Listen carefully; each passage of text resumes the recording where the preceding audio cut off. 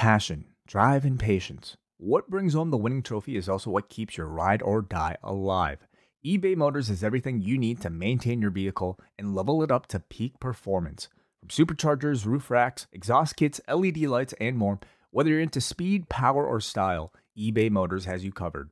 With over 122 million parts for your number one ride or die, you'll always find exactly what you're looking for. And with eBay Guaranteed Fit, your part is guaranteed to fit your ride every time or your money back. Because with eBay Motors, you're burning rubber, not cash. With all the parts you need at the prices you want, it's easy to turn your car into the MVP and bring home that win. Keep your ride or die alive at ebaymotors.com. Eligible items only. Exclusions apply.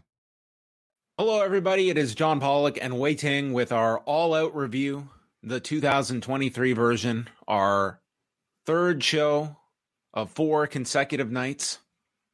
How are you doing, Wei? I'm doing good. That was a tremendous event. It was a very, very good show. AEW put together an excellent pay-per-view. How did you feel going into today's show with all the news that surrounded AEW this weekend, this afternoon? How did you feel going into All Out, and what the expectations were for this show, and how much or how little CM Punk would be a cloud over tonight's event?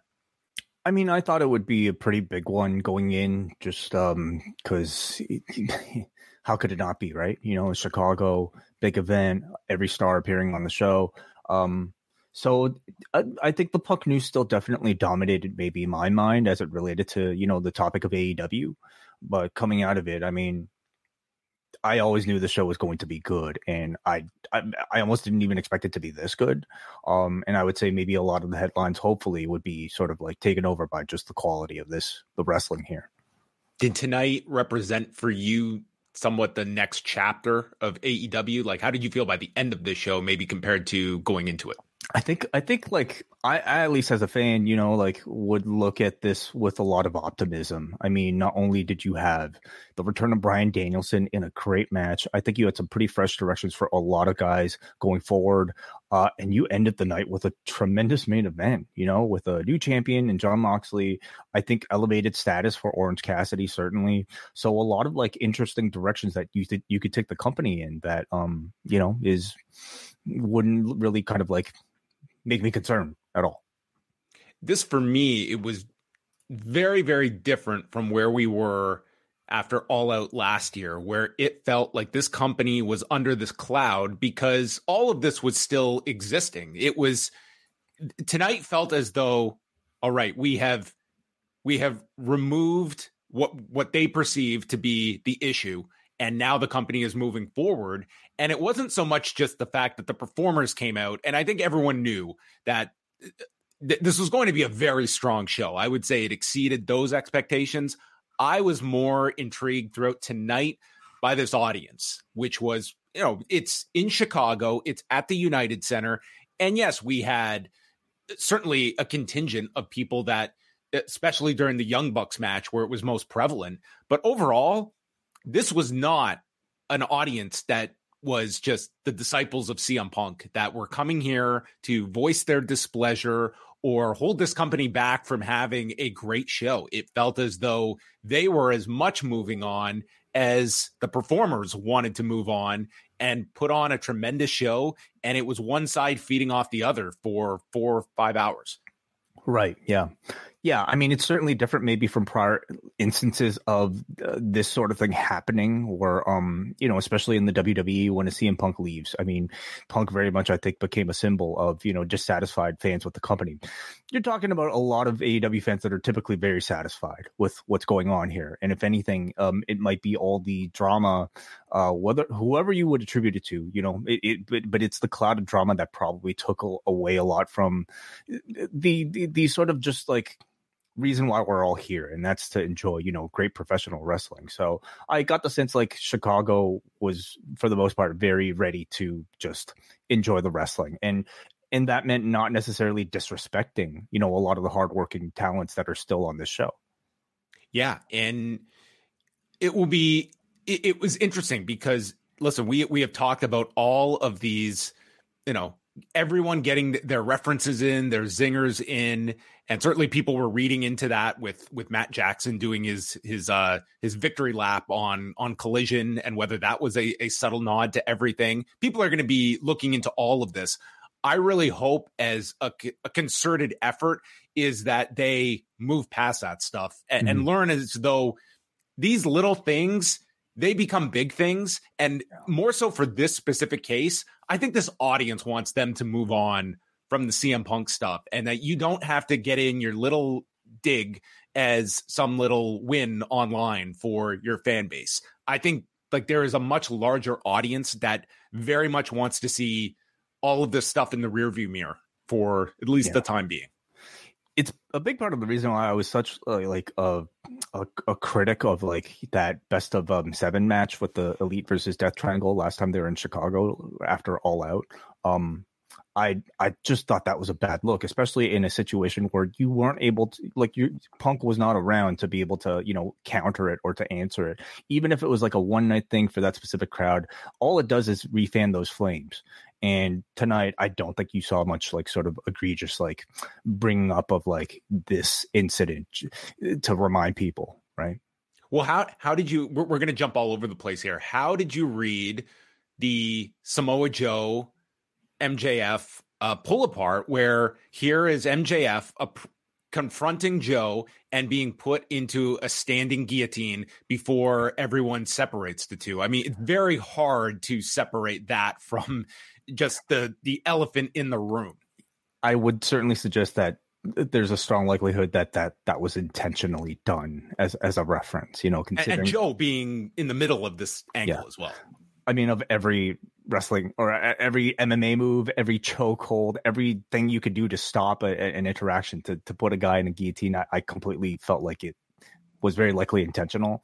And I think these things occasionally are going to pop up. Like, it's just you take what's sort of like in the discourse and you make reference to it. Now, is it the type of thing that would piss anybody off? I certainly hope not.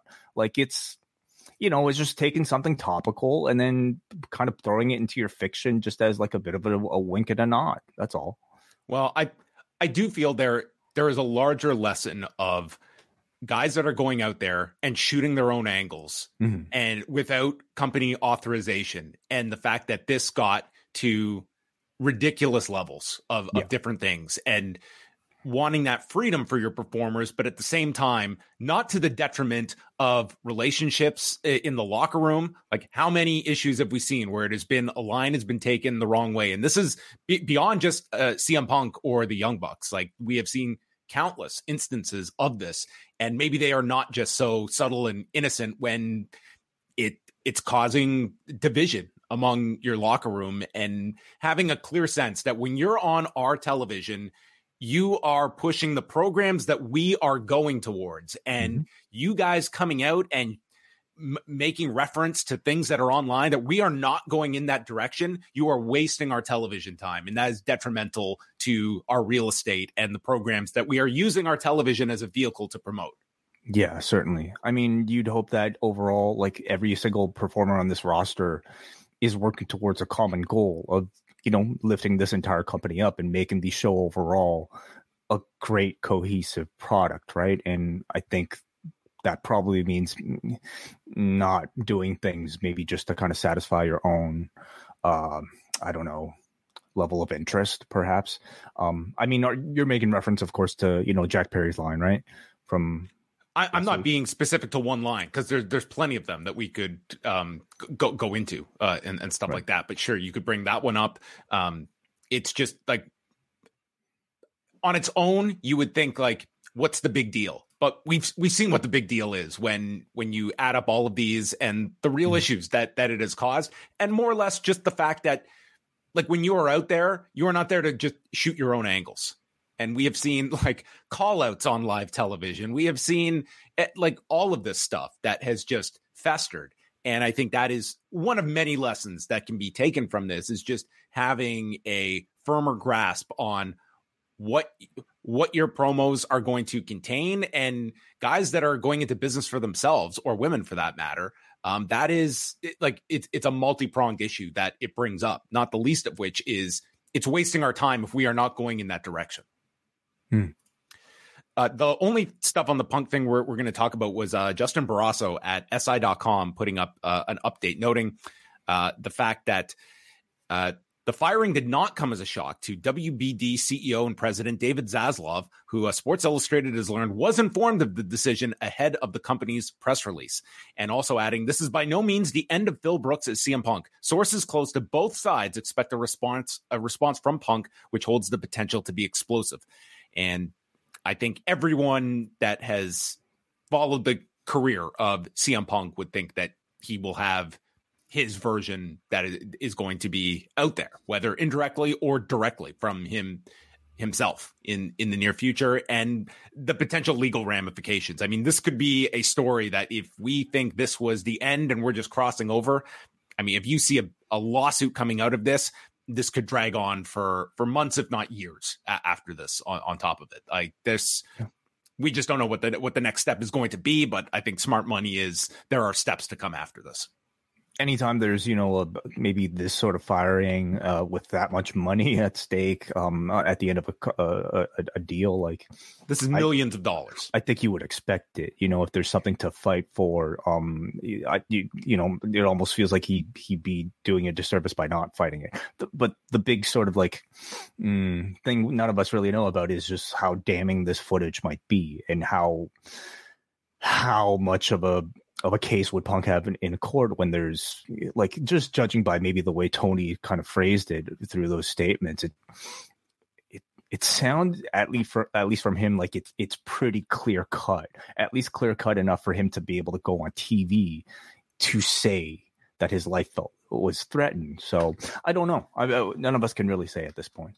Yeah, and that's the aspect of this all is, like, what was the incident or incidents involving CM Punk and Tony Khan, which have been, various reports on, but like that's a huge aspect to this as well. Like we focus a lot on like the Punk Jack Perry stuff, but the Punk Tony Khan stuff is based on the statement. Like that is as concerning, if not more, the fact that there's that element to it. And if you look back to the Brett Vince fallout in '97, I mean, that was part of the thought process, was that was a breach of contract, what Vince McMahon did by violating the contract. And it was sort of like Brett's side was, you could file a suit over a breach of contract. You struck this man, like you assaulted him. And it's probably best that both sides just go their separate ways and we don't get into legalities, because there would have been a countersuit and Vince would have been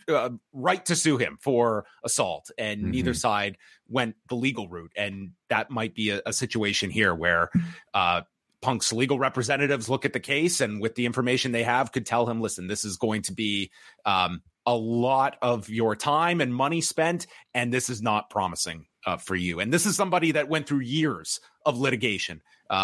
I don't know how anyone would ever want to willingly invite that kind of legal headache on their life at this point. That could be could be a multi-year process before there's some resolution.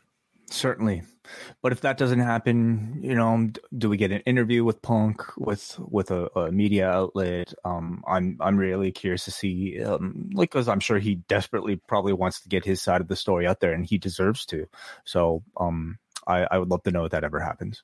Yeah. And for those that are listening to the podcast version, we're doing this as the press conference is happening. So we will try and relay whatever news, but bear with us. That's all coming out in real time. And you would think that there's going to be plenty of questions regarding Punk. But we're going to get into the review now from their second night at the United Center. Around 9,500 people when it comes to tickets distributed through WrestleTix, and stories that had come out on Saturday through Fightful and seemed to bleed into tonight about the potential confiscation of CM Punk signs, which to me, it's a really puzzling one, because that one just seems like a very easy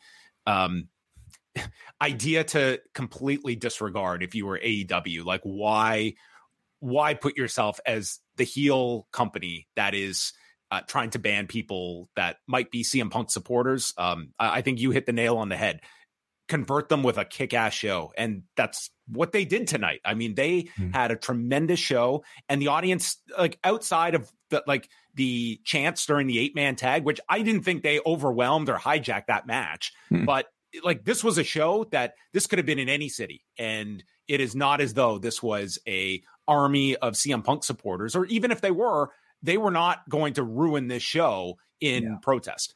Conversely, like when you try to censor, when you try to, maybe not give this crowd enough credit for them to be able to, I don't know, cheer for something that they truly admire versus like blindly, wanting to hijack the show or support something, that breeds negative sentiment. I should also add, so somebody who went to the arena told me that they heard a security guard tell them that about the rumor, or at least not, like, it ended up being a rumor, but he said that a security guard was heard telling audiences to flip their CM Punk shirts inside out.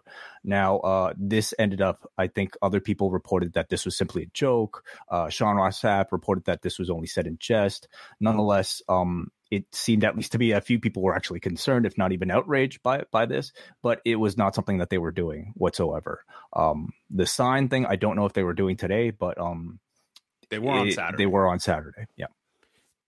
And maybe Tony Khan will be asked about that. Like it would seem like just a poor strategy. And unnecessary, I would say. Very unnecessary too. Like you did see, like you could see like a best in the world sign out there and stuff tonight. And it's like, so what? Like there were pro and anti CM Punk signs at the show tonight. We start off on the 0 hour with Renee Paquette and RJ City.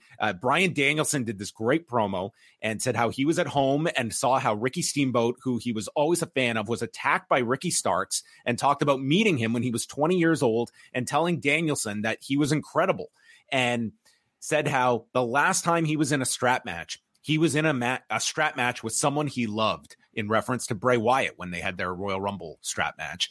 And we beat the shit out of each other. So what's going to happen when I don't love you, Ricky Starks? I don't even like you.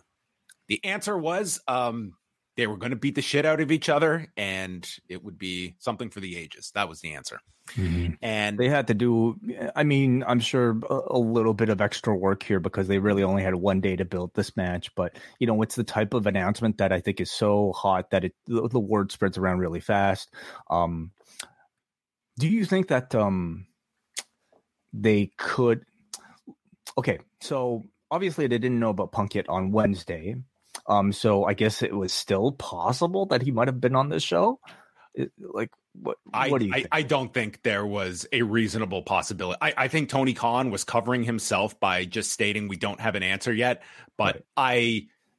Once they had that footage, I think once they saw that footage, I think it was next. I don't think there was any possibility. And they were just simply covering themselves from a legal perspective and crafting that statement and making sure that when we do this, we are properly covered. I really don't think there was any shot CM Punk was doing these shows this week, even though you would have come out of the conference call with that thought that there is at least the possibility. Looking back now and seeing how this was described, and mainly Tony Khan, his specific involvement in the incident, there was no way. There was no way you were putting this guy in an AEW backstage environment again.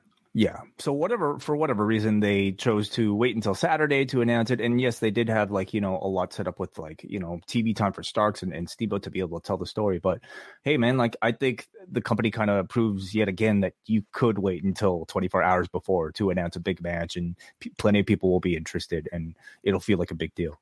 Well, this is going to be a tremendously well-revied pay-per-view. The question will it be a tremendously purchased pay-per-view? And those are different things. There will certainly be the narrative that, everyone dogged this pay-per-view and look what it did. And listen, I don't think anyone was looking at this card and thinking, man, this is going to be a bad show. It was going to be a great show. But there's a reason why all these movie studios are looking to delay the release of all these films, because the actors cannot promote these films. You can't just put a film in the theater and say, hey, it's a great movie. People are going to show up. You need to be able to promote it and have the time and use your television. And this show, I will still maintain, as great as this show was, I don't think back-to-back weekends is your best your best opportunity. But I can't say that definitively until we know how this show performed, because if it ends up doing a shockingly good number, then that would be the counter argument that I would have to look at the results and change my opinion of.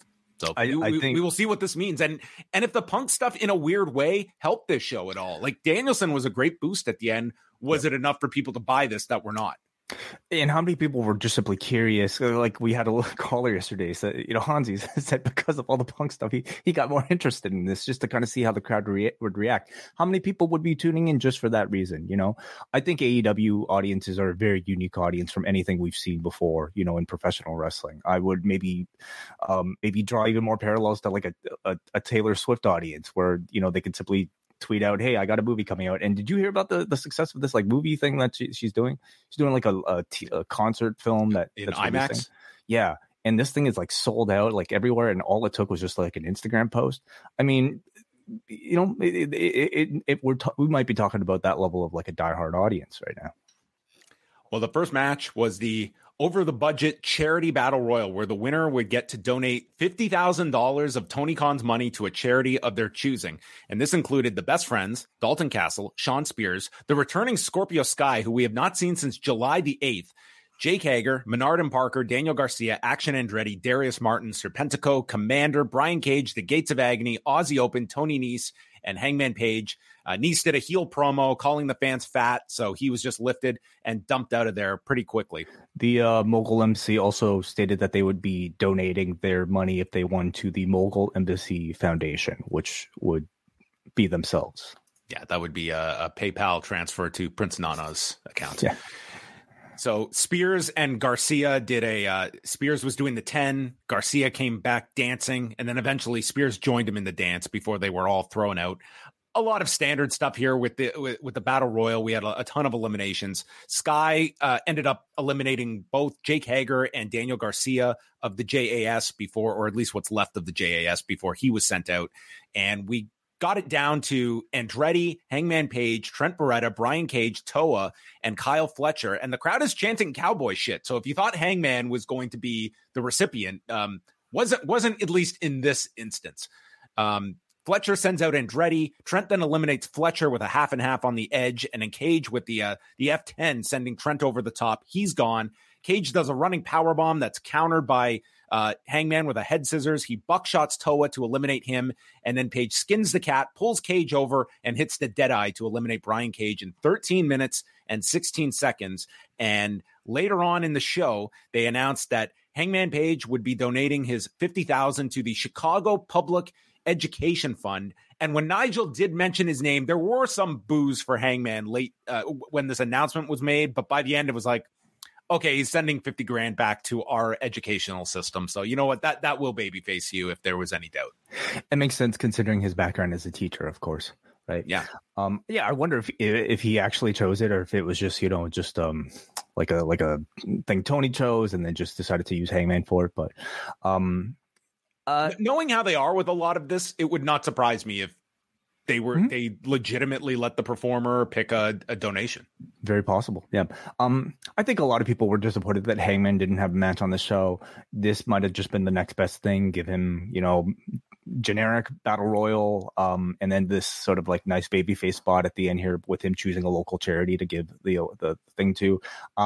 No indication to me that like there's any sort of further storyline for Page coming off of this. Obviously they could build to it, but I think a lot of us are probably hoping for that, for him. Well, they did state he'll have a segment on Dynamite, and we've got another pay-per-view in 4 weeks. So right. It would seem likely that he'll be in this next cycle, especially going over in this battle royal. Just a note from the press conference, Tony Khan announced that this pay-per-view is already over 100,000 in buys. Okay, like that. I was thinking like, if you do 110 for this show coming off of, such a big number last week, like I looked at 110 as like, your barometer if you do over that. So, I mean, and with positive word of mouth coming off of this, what about late buys for this show? Well, this one I could certainly see getting a lot of positive word of mouth, which AEW has benefited from. Like they're great shows that, get that kind of buzz. They do well with replay buys. But yeah, he's probably judging that based on kind of the digital buys because the traditional buys like that's going to be, several days, I think, before they get a strong handle on it. Athena, Diamante, and Mercedes Martinez with Billy Starks in their corner. So she was not ready to go here. This had been the match that had been teased on the conference call, Athena and Billy Starks. And they were taking on Hikaru Shida, Sky Blue from Chicago, and Willow Nightingale. Mercedes did a spider suplex onto Sky Blue, and then the O-face was hit. We had Mercedes and Athena and Willow Nightingale interact, and they told the story of their big match that they had in July on the Death Before Dishonor show. And then Shida and Athena face off, teasing something down the road. And there's a pounce that sends Athena into the barricade. And then Athena's pulled to the floor by Sky Blue, and Sky and Willow double team Diamante, ending with a rough looking Code Blue onto Diamante. And Sky gets the hometown victory in 8 minutes and 29 seconds. Bit of a shame about that Code Blue at the end, sort of the closing image of the match, and unfortunately didn't really look all that impactful. But nonetheless, I mean, it was really nice that she continues to really now be, I think, Chicago, like the biggest Chicago star now. Yeah, coming out here wearing the flag. I think a good showcase for several people in this division. I'm continuing to really enjoy these like women's trios matches this week. When you only have one or two matches on a show for the entire women's division, this really might be sort of like the best way to take advantage of that time by, giving a spotlight, especially for people like Athena that I think a lot of people this week were clamoring to see on this pay-per-view. Jose, this was our Lucha Underground special, as they have been referred to quite often, with Jose Dralistico and Preston Vance going to meet Rush, and he had to push them to the limit to escalate their level of violence. So if you've missed these, Preston Vance and Dralistico were kidnapped and taken prisoners and basically murdered these people to break free. I think we had like several killings in this test. I mean, I guess laws are crazy. This was also footage that they were able to get. So maybe this was they've got their cameras everywhere, and these guys are just scot-free. Welcome to come back. I can't explain it. LFI is here to stay. It's their time to dominate and take the titles and take over AEW. We will see how successful they are with that goal. And then the Acclaimed and Billy Gunn with 62-year-old Dennis Rodman taking on Jeff Jarrett, Jay Lethal, and Satnam Singh for the Trios Championships. The star of this was Sanjay Dutt. He came out in an Isaiah Thomas jersey and did like the big introduction of all the team members for Team Jarrett. This was great. And then Max came out and he rapped about how Karen is checking out the worm. They're tight like Dennis and Kim Jong-un, and he's going to beat down the 2023 oddities, which is how he's referring to Jarrett and company. So I feel with Max Caster's raps, it's sort of like if he's avoiding like the obvious subject, it almost feels like he's being manipulated or he's being censored as well. And that's kind of where when there is a major story that AEW does not want addressed, I think there is some like collateral damage as it pertains to Max's rap if he doesn't address it. I mean, I don't disagree. He's kind of made a name for like, talking about what you aren't supposed to talk about. But in this instance, with the wound still this raw, I'm sure. Oh, believe me, I was not advocating for it. It's just it's a byproduct of the reality that I think the audience, they look at it as like, okay, he's avoiding this. So let's just bring up how the babyface has a relationship with a dictator. Yeah. Billy Gunn brings out Aubrey Edwards to be the referee. So Karen is furious, going back months to Aubrey Edwards' one and only AEW match.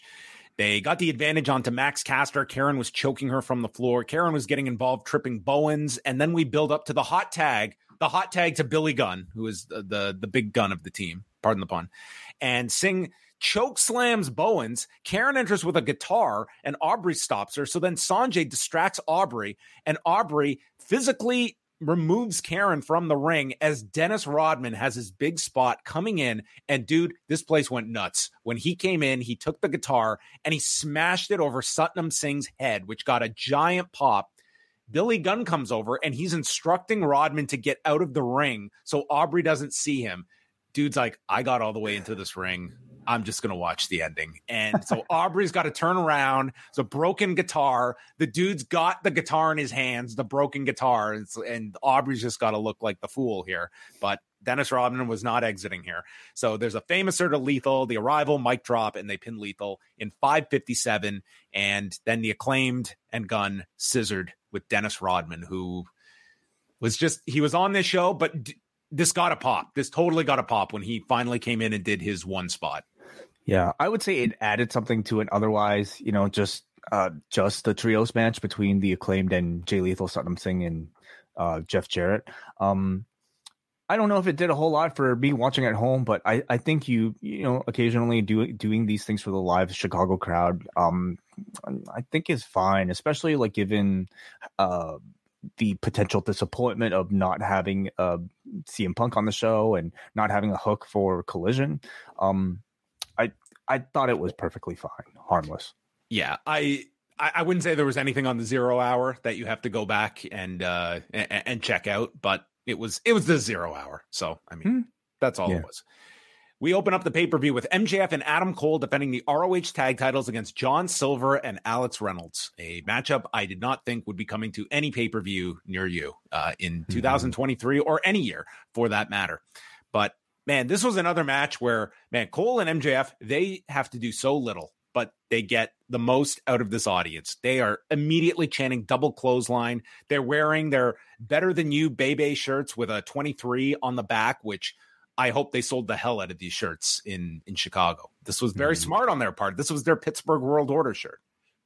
Yeah, I maybe a little bit more creative and a bit more effort than that, but yeah, cool. MJF starts a sportsmanship chant because he started, Alex Reynolds had a hand in training him at the Creative Pro School, so they have a history.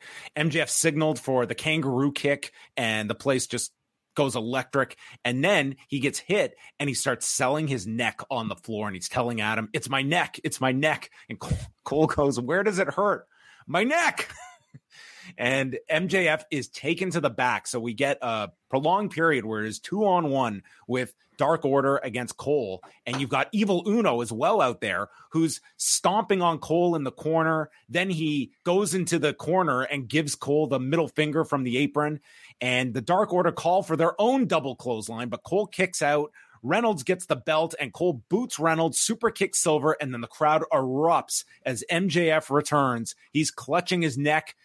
Adam Cole has no concern about his neck. He just tags the guy in. So as he's holding the neck, they're comparing this to Michael Jordan when he played with the flu, and he hits the kangaroo kick. Place goes unglued, and Cole super kicks Uno. They call for the double clothesline and pin Alex Reynolds in 14 minutes and 7 seconds. And afterwards, MJF doesn't want any assistance to the back.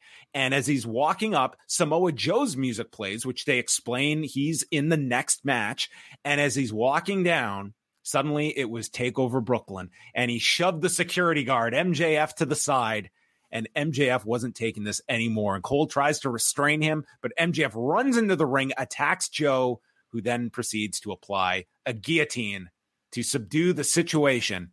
And had any monitors fallen over, I think this would have been, maybe too close to whatever was being He did have plenty of cameras on this one. Yeah, and then security separated them. So I really like this in terms of telling you where they're going next, and did it in a kind of organic way. You had a callback, which they should reference that.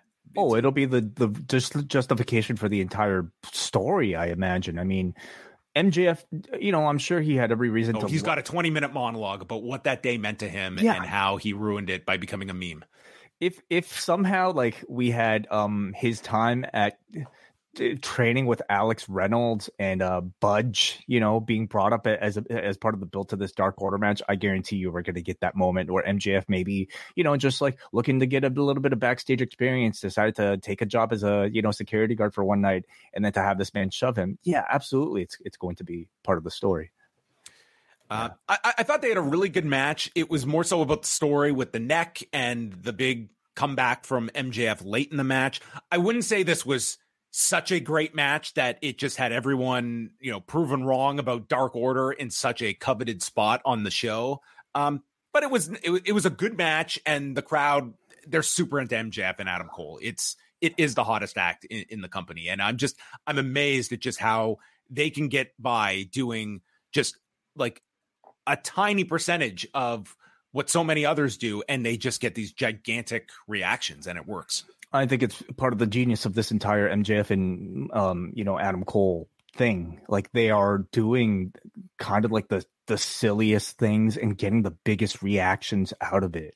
It's a total exercise in getting the most out of doing the least. And it was the same with the Wembley match. I think this entire MJF babyface run continues to feel very much almost like a little bit of a parody of every sort of classic babyface trope, including tonight getting, him being the tag partner that leaves mid-match due to injury, only to come back for this incredible pop, coming in, doing the 10 punches and just like everything. And the crowd ate this up. So much credit goes to the layout of this match, but especially the great execution. Okay, Dark Order certainly have not been pushed to feel like any sort of significant pay-per-view level threat to the championship, certainly. And the other options, I guess, would have been like Aussie Open or the Hardys. I get the sense Aussie Open they're trying to save to build to a bigger title challenge, perhaps, or a bigger rematch, I should say. The Kingdom. That too, yeah. But this was going to be a much better match than what the Hardys were to be able to provide. And at this point, I could see them building up to a Hardys match, but maybe for television. For an opening match, I thought this was really good. Dark Order, I thought put in a great double, sometimes triple team pressure on Adam Cole, and to be able to continue to emphasize the neck injury continues to build MJF's vulnerability as a babyface, and it's now also a weakness that you can always tie back to Adam Cole because his best friend happened to give him this awful injury that might just progressively get worse and worse throughout this run. So it might even be one of the more significant things to come out of that Wembley match. Yeah, and I like the fact that it's sort of like the Adam Cole thing is going to simmer. Mm-hmm. And with this Joe program, I think they can they have the history. You've got this move in the Muscle Buster that is just tailor-made for this guy with the bad neck in all of it. And then you've got Adam Cole, and you've got now the guillotine as well. So maybe maybe MJF is going to be doing some training. All right. Samoa Joe is he goes through, he takes on Shane Taylor for the ROH Television Championship. And they didn't have a whole lot of time, but on a card that has 13 matches, believe me, I was not upset at a fine 6-minute match that this one did not need much more of, to be quite honest. Like Shane Taylor, there was a story here. He had won the tournament on ROH Television, but I don't know how many. I think it would be a stunning amount if we knew the amount of people that are watching AEW that are also watching ROH every week. Shane Taylor, he's a really good talent. He's just not being seen by a lot of people. And they trade big shots early on. Joe hits a senton and Taylor kicks out at 1. And then he applies a rear naked choke. And Taylor's big spot was turning this into like a hangman's cutter off of the top rope, which looked great, and then hit a splash for a 2 count. Joe stops the strike with a huge forearm, delivers these big knees and a coquina clutch, and Taylor is out in 6 minutes and 22 seconds. If you are grooming this guy for a program with MJF, this guy, you did not need to give Taylor everything in this match or be vulnerable. This was a fine 6-minute match, and it primes Joe for a big championship program with MJF. I like the booking of this. Even if it wasn't like a big match on the show. Agreed. I mean, after the MJF brawl, you sense that making Joe feel as strong as possible for a title challenge was going to be a priority of this match. And as a result, I wasn't really expecting much of a back and forth. And it was to the betterment of, Samoa Joe and the overall company to just have a really strong Joe match. Unfortunately, fans of Shane Taylor are probably not going to be happy because this was a pretty forgettable appearance from him. Maybe he impressed certain people, maybe he impressed certain people in the back, and hopefully it means, some sort of considerable push coming off of this. But tonight was not about him. No, it wasn't. I was fine with the this was a TV style match. I could certainly see your dedicated audience that is watching ROH and sat through this tournament. And you would think if this had been on ROH TV proper, like this would have been a big 20+ minute main event maybe to justify this tournament. I could see people being let down if they were following all of this and this was the end result of it. But I thought Taylor actually looked fine if you were someone that wasn't as familiar with him. Like I've enjoyed this guy for a long time, and we'll see if there's more integration, and maybe it's a lesson of your people at ROH. You should be. Can we call those call-ups? I don't know if that's the proper term yet, but I don't think for a lot of them, there should be this hard and fast rule about you're just ROH. Like Athena could benefit from being showcased more on a collision every now and then. And like you've already introduced all these championships, so you might as well expose them when you need it. Luchasaurus and Darby Allin with Christian and Nick Wayne in the respective corners for the TNT Championship. And Excalibur notes that Darby has stated he is in the most consistent pain that he's ever been in. So he's probably been in worse pain, but never as consistent as this pain is. Right. This is it's chronic. Exactly. It's chronic. And Darby gets busted open pretty early here after he's thrown into the steps. And this was our first of a lot of blood on this show. And Darby is just getting dominated when he finally places Luchasaurus in a chair and delivers a swan dive from the turnbuckle to Luchasaurus, who is seated on the chair on the floor. Then Darby had this amazing counter from the shoulders into a beautiful crucifix bomb. And Luchasaurus hits this release German, and Darby comes down on his head and neck. And Christian hands the towel to Nick Wayne, is trying to have him throw it in like he's Andre Chase. Darby comes off the shoulders, landing a tope suicida, taking out Christian, and then a code red off the top. Darby gets this amazing near fall. Crowd goes nuts for that. And then there's a Cage nails Nick Wayne with a chair and is distracting Darby because Christian is setting up for a concerto to Nick Wayne, and this gives Luchasaurus time to stop Darby, hit him with a pair of tombstones and a big lariat, dropping him on his neck, and retains the title in 12 minutes and 13 seconds. Afterwards, Luchasaurus holds Nick Wayne to watch as Christian goes to deliver a concerto to Darby, but members of the locker room, led by Sean Spears, come out to help Darby and prevent the concerto, because if this man's in the most consistent pain of his life, he does not need a concussion. Oh, certainly not. Yeah. I thought this was a really good match. You know, certainly Darby Allin takes a hell of a beating, and in this one, he took a huge one. And as a result, became this livable, completely sympathetic character throughout. It made Luchasaurus and Christian look fantastic. And I speak of those two as a single unit because in this match, you really got the sense that they are a single unit, you know? They had, you know, Luchasaurus, of course, being positioned as, I mean, he's Kane from 1998. Like, he's just a monster and completely just like pretty devastating and silent. And then you had Christian basically kind of Matanza from Lucha Underground. That too, sure. And then he's also, but Christian on the outside continues to play with the mind games. I love the way that Christian was able to put pressure on Wayne to tease the towel throw, and also threatening the one-man concerto, consistently distracting Darby Allin. It put overall Darby into, I think, a very difficult and very sympathetic position that you ended up feeling, you know, for. So overall, I thought this match set up a really wonderful comeback for him in the future. Yeah, I thought they really positioned Luchasaurus as this destructive monster.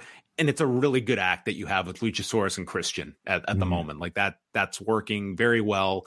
And different ways that you can go with Darby and Nick Wayne out of this.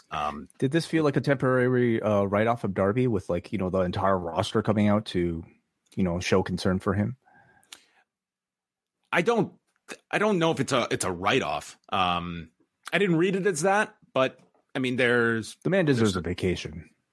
There's probably plenty of people on this roster that could use some time off, but no one wants time off. Everyone wants to be doing more. Yeah. You got to convince these guys to take a vacation. This post-wrestling podcast is brought to you by NerdWallet's Smart Money Podcast. Financial literacy can be daunting, but it's one of the most valuable things you can equip yourself with. On NerdWallet's Smart Money Podcast, their trusted financial journalists offer easily digestible, conversational discussions on topics like balancing your portfolio. If you think an ETF is one of Cena's 5 moves of doom, this show might be for you. Planning for your tax bills this April, so you don't have to worry about a visit from Erwin R. Shyster. in putting away more money for retirement. Because unlike most wrestlers at the end of their careers, most of us should only plan on retiring once. Listen to NerdWallet's Smart Money Podcast on your favorite podcast app. Future you will thank you. Powerhouse Hobbs and Miro. This was one of the most bizarre matches. So this, you know how many matches Miro has had this year? I'm going to guess 2. He had 3. You know how many matches he had last year? 3. 3. Wow. So this he year, was injured, right? Kind of. He was gone for a while. He was filming stuff as well. This year, he has had 3 matches with a combined 8 minutes of ring time this year. Okay. Goodness. And he has not wrestled since July 22nd. So this, like, he broke plenty of records here. He did like double the match time of his whole year in this one match with Hobbs. These two guys, they owe a debt of gratitude to this Chicago audience who, to me, they like made this match. Like, these two were having, like, they were doing their big power spots, but then the crowd just started getting into chanting, slap that meat, and all these variations of meat. And I would say, like, without this crowd, I thought this was a fine match, but with this crowd, this became like the match, certainly of Hobbs's career, and among the better ones with Miro as well. Like, this atmosphere was amazing for this match. And they just really got into the notion of, like, these two big dudes killing each other.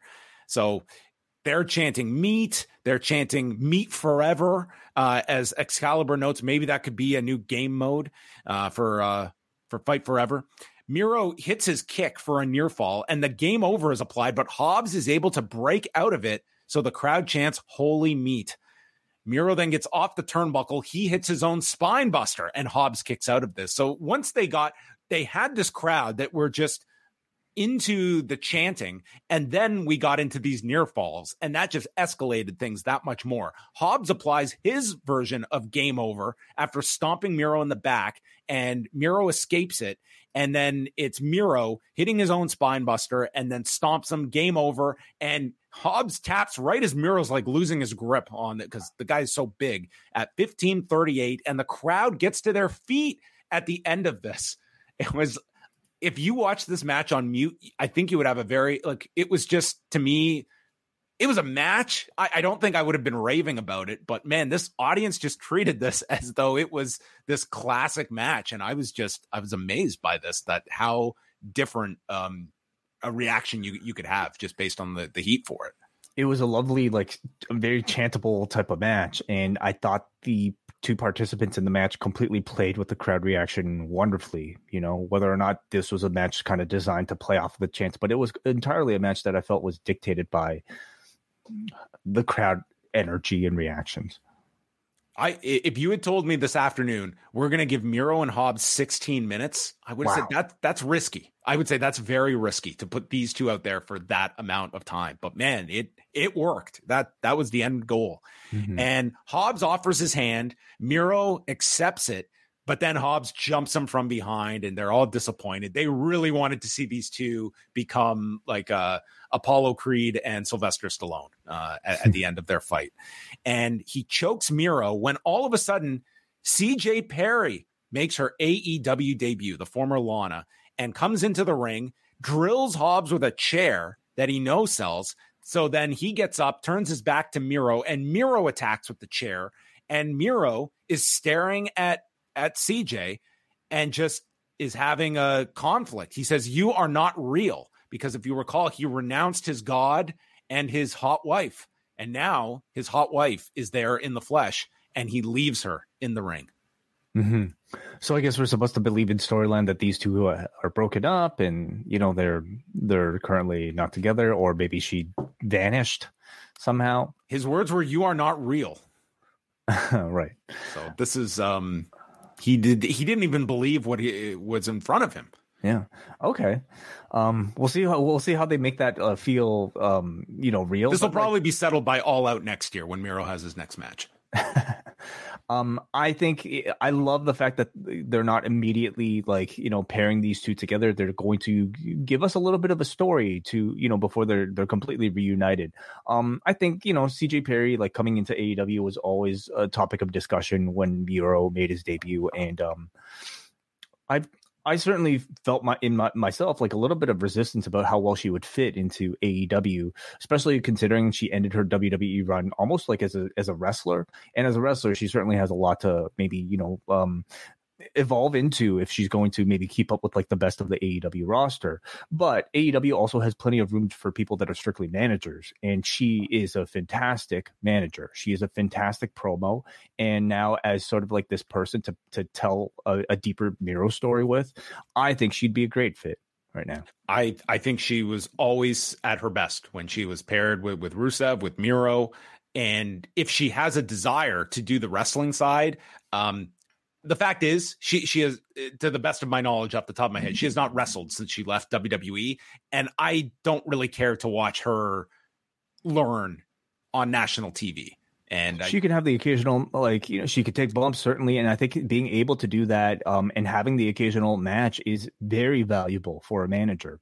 But I don't know if many would see the AEW Women's Championship in her future, nor would I.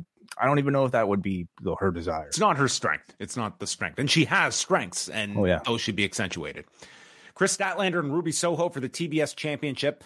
Chris Statlander came out, and Excalibur noted she was giving off blue steel. Jim Ross dressed as Derek Zoolander. And Jim Ross asked to explain what is blue steel, and Excalibur explained Zoolander to Jim Ross on the broadcast. Oh, so goodness. Now he is up to speed on his 2001 semi-hits starring Ben Stiller. Saraya is yelling at the referee for counting too slow, and we saw a Saito suplex by Ruby Soho. She uses the gory special, and then the Sunday Night Fever gets countered with a roll-up. Saraya just loses it. This fan had a sign that read, "Saraya calls fries chips," and Saraya came over and tore this sign, which was funny. But the funnier aspect to this was the fan that took the two portions of the sign and held them up together so you could still read it after it had been torn. So this guy, he put some effort into this. She calls fries chips. Quite the zinger. Yeah.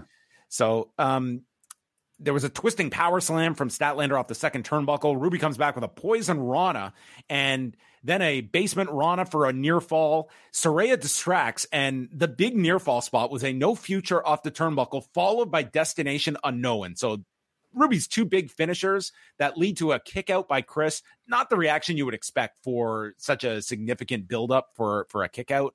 And then Saraya distracts as Ruby gets the spray paint, when all of a sudden Toni Storm comes from underneath the ring and takes the spray paint can away from Ruby. And this leads to Sunday Night Fever and Statlander retaining in 12 minutes and 19 seconds. The finish brought it down for me. I also didn't feel like this one was one of the better matches on the show. It feels like they had structured a fine enough match together. I just didn't think it hit to the level they expected, especially for some of the near falls down the end.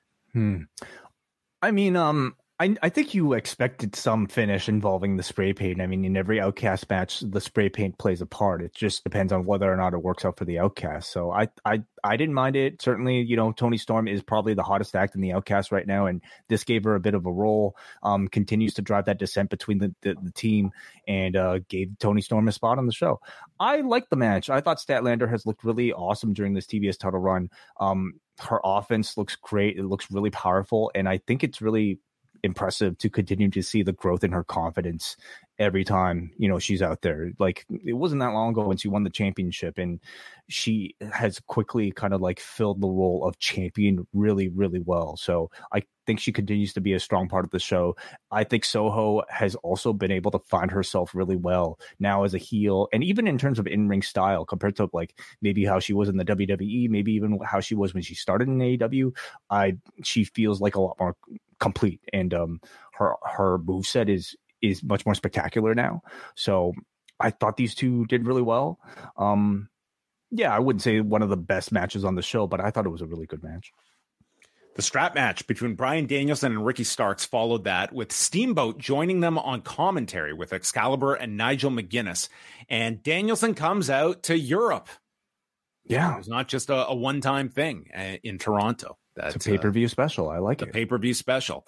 And man, this crowd, they're going nuts here, chanting yes before the match even begins. And Starks stalls, running away from getting tied up to the strap, and then attacks Danielson before the bell rings and starts whipping him with his weight belt, and uses the buckle of the weight belt to bust open Danielson, who's bleeding before the match even begins, which might have beaten any of Moxley's bleedings before, to actually bleed before the start of the match.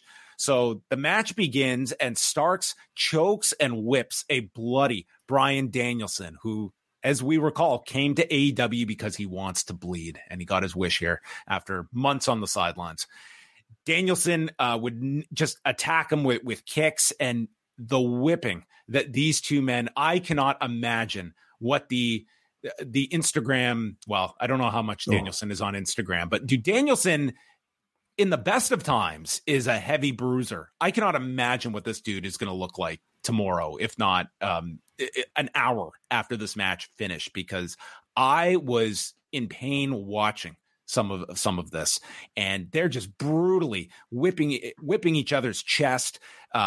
Danielson wrapped the strap around the post with Starks, and Starks starts bleeding after a post shot, and they cut to the bottom turnbuckle, and it's soaked in blood. And then they zoom into Starks, who is bleeding. It was a great shot of this turnbuckle that's just like, it looked like a set of a horror film here.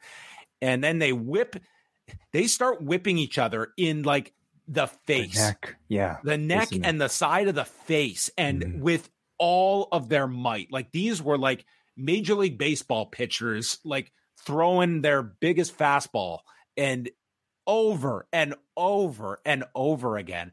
I mean, this would be just an absolute no-go for me. Like, well, this would be, it would just be like, there's no way you can drop me on my head before we do this spot back and forth. This looked just, I mean, just hey so man, when a man is cleared, it means he's cleared, and he could do really take anything. And I guess Danielson probably had dreams of this. I want to come back with a strap match. So, I mean, this was just unbelievable. Yeah. And Danielson is standing up to him, and he's just, the best was, as they're whipping each other in the necks, Ricky Steamboat, "It's what we do. It's what we do." He just gets his line in there, and Danielson tells him to come on, and he whips the hell out of Starks. And then Big Bill appears, and Steamboat gets up. This is his big moment, and he chops and strikes Big Bill, and then grabs Steamboat by the throat. So Danielson throws Starks onto Bill, and Danielson hits a high cross, taking out Starks and Bill. And Ricky returns to the commentary desk and says, "That big guy came in, and I didn't think that was fair." And Excalibur just quietly notes, Big Bill. Big Bill. I don't think Ricky knew who this guy was, but knew he had a spot here. Danielson then stomps the head in, label lock, wraps the strap around Ricky's throat, and pulls back as Starks passes out. At 16:39, they really put over that Starks never quit, and Steamboat comes and checks on Starks, but he leaves with Danielson. This is, I can't say I've watched every strap match, and there were, in territories and such. I feel pretty confident this is probably the best strap match, at least I have ever seen. We should also note from Brian's promo earlier, he made reference to his last strap match being against somebody he loved. And of course, that was Bray Wyatt, the Fiend. Did you mention that? I'm so sorry. I don't know. I'm easily ignorable. I have a lot going on. He did bring it up. Yes, I know. I got a lot of things to control behind the scenes, so I apologize. And that was a very good match too. And that was without fans too, and it was a very good match that they had. Yeah.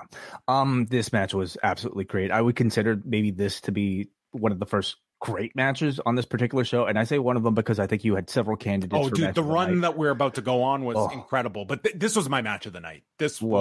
Which was a high compliment for this show for me. One of several candidates, and when a match is already this good and you have other choices, it tells you the overall quality of the show. But this was fantastic, and especially considering the circumstance of this being a last minute choice. Danielson coming back so quickly from the broken arm, that makes this entire thing even more impressive. It had incredible intensity from beginning to end. Every one of those whips looked and sounded so incredibly hard, even through the screen. Some beautiful imagery that was created throughout this match. Like you mentioned, John, some great looking camera shots, especially with the use of blood and people getting choked out. And a lot of great heroic moments, I thought, built around Brian, who, it feels like this win was done very much to potentially usher him as maybe one of the new faces on your product, of course, and maybe a new face of Collision even, because he was certainly a baby face tonight, despite his inclusion in the Blackpool Combat Club. Felt very much like somebody with a win like this that you could propel into being the face of an entire show. I think this was a career-making match for Ricky Starks on top of it. I really hope, look, we talked about his program with MJF last year, and then he kind of fizzled, and I don't think got as much out of the Jericho program, but this is the latest. And that's sort of been the story with Ricky Starks. He gets hot, but then it cools down. This to me is a real breakout moment for him. And I hope that this is heavily capitalized on, because at the end of this, I mean, this honestly, this was a match of the year candidate. So judging from the promo on Collision all the way until a performance like this, it feels very much like they might be going the babyface direction with Ricky Starks. I always felt like the heel turn coming off the Punk match felt kind of awkward, because this was a crowd that already really was cheering for Ricky Starks. And other than, the reason to, of course, pair Starks with CM Punk, I saw no real reason to turn Starks back into a heel. So now that the Punk thing is no longer in play, and he's coming off a match this good, do you get a babyface turn from Ricky Starks? It could be. I think he's a great heel, and you could go any direction, but I think there's going to be a lot of momentum for him, that if you want to turn him coming out of this, it won't be hard to do. I think that there's going to be such great praise for this match, and I don't think you can ever have enough high-level baby faces in your company. And this is one where, I mean, yes, you have MJF with the championship at the moment, but Ricky Starks could, I just feel wherever you go with him, that this should be the catalyst for that ascension to a solid position in your main event scene, because I think that's where he has ascended to in the audience's eyes. And this was a great return with Danielson, where you can go many different ways. And a big part is the fact that he should be probably in the main event of this Wrestle Dream show in his hometown, well, near his hometown, in Seattle on October 1st, which they did confirm would be a pay-per-view in 4 weeks' time. With and Tony Khan, I believe at the presser, did say that New Japan will be lending talent. So again, what talents will that be with them also running a show on the same day? I mean, maybe Ricky is going to go through all the dragons now, and he can go after Shingo next. Yes, absolutely. Then who else? You can get Super Dragon to come out for one more match. So yeah, all of them. Just go for Red. Yeah, there's many options. Nigel announces the donation Hangman's making, and then Eddie Kingston and Katsuyori Shibata against Claudio Castagnoli and Wheeler Yuta. Taz is on commentary, and Kingston comes out with a Claudio Sucks Eggs shirt. And this was quite the weekend for Eddie Kingston. I have not seen his panel with Toshiaki Kawada, but it sounds amazing.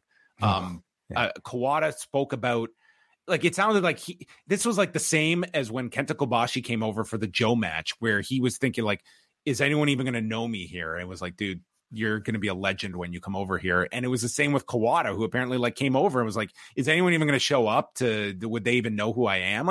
This is someone he hasn't wrestled in 13 years. And do you know if he's ever wrestled in North America? In the US? Yeah. He did excursions and such, but he never came over, at least to this audience that would have gone to an ROH or something. He never did any of those. By the end, and he talked about this, once Misawa died, it kind of ended his passion for professional wrestling. Like they have, these were schoolmates together as well. And he only wrestled another like year and a half after Misawa's passing, but it sounded like he was very candid, very open about his thoughts about people. And it sounded like it was an excellent panel. And what a lovely idea to have Eddie Kingston host, this interview. I mean, you won't find a bigger fan of Kawada than Eddie Kingston. And I'm definitely going to check that out. Sounds awesome.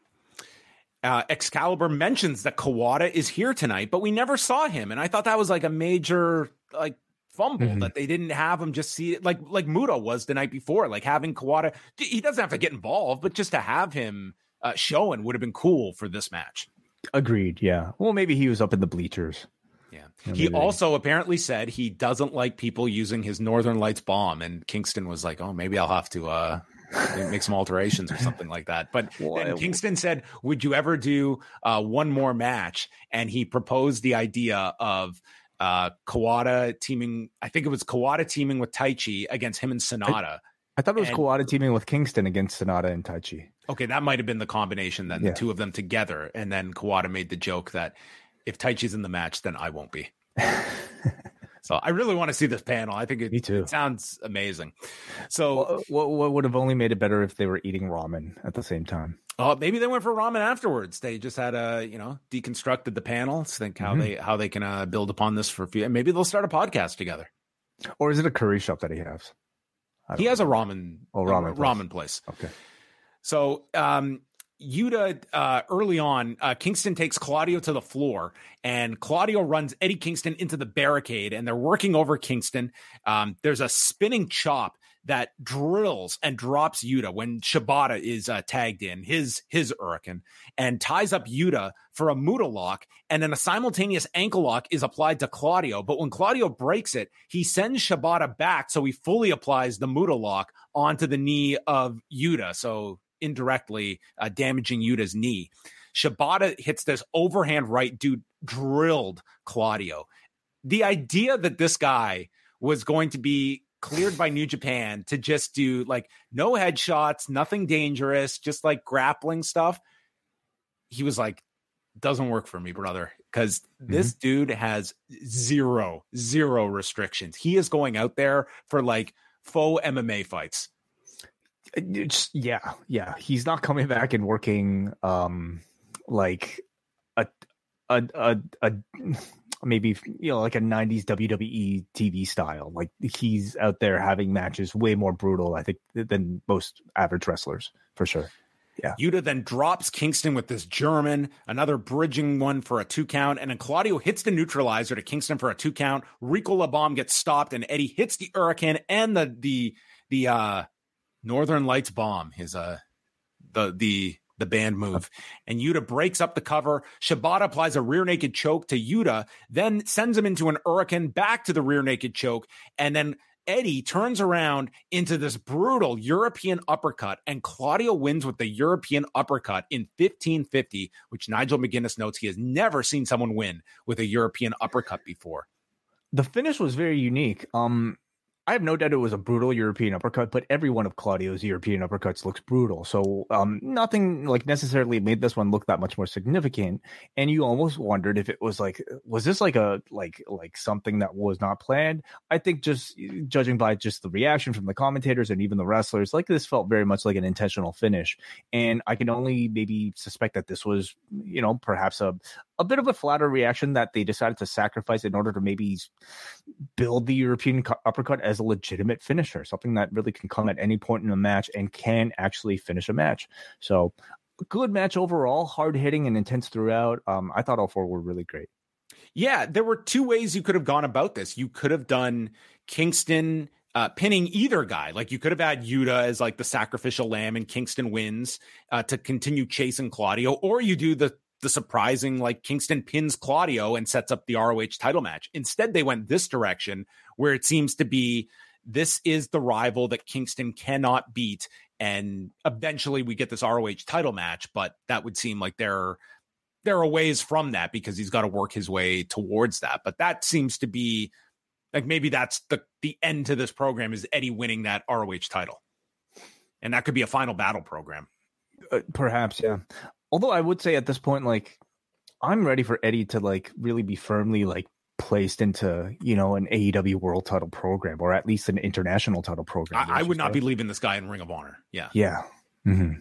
Well, Konosuke Takeshita and Kenny Omega followed that one, and electric atmosphere at the beginning of this one. And Takeshita suplexes Kenny right on his neck, and they replay this. Taz explains, you could knock someone out with a suplex. I've seen it happen. And, I guess they were testing that theory here. But Kenny recovers. He hits the "you can't escape" on the floor using the barricade for the moonsault, and this crowd is roaring for Kenny. And Don Callis ends up placing all of these chairs onto Kenny, setting up Takeshita for a senton over the top to the floor, where they're going after the midsection where he had the hernia operation. We see a haluva kick and a blue thunder bomb by Takeshita, and the crowd starts chanting Olay as Excalibur explains the background in Takeshita's first match taking place against El Generico 11 years ago. Omega hits a Tope Con Hero, a Poison Rana for a 2 count. We see both land on their feet from Germans, and then a One-Winged Angel is countered as Takeshita hits the Bastard Driver for a 2, and then a deadlift bridging German for 2. Kenny comes back, gets him on the turnbuckle, trying for a One-Winged Angel, but Konosuke escapes. Blue Thunderbomb off the top turnbuckle by Takeshita, and then Callis whispers something, and as Takeshita distracts the referee, Callis goes to stab Kenny in the head with the screwdriver. Kenny moves out of the way, and he jams this screwdriver into the mat. These two must have had the utmost trust in this being pulled off with the right timing, because Don Callis was putting everything into this stabbing attempt.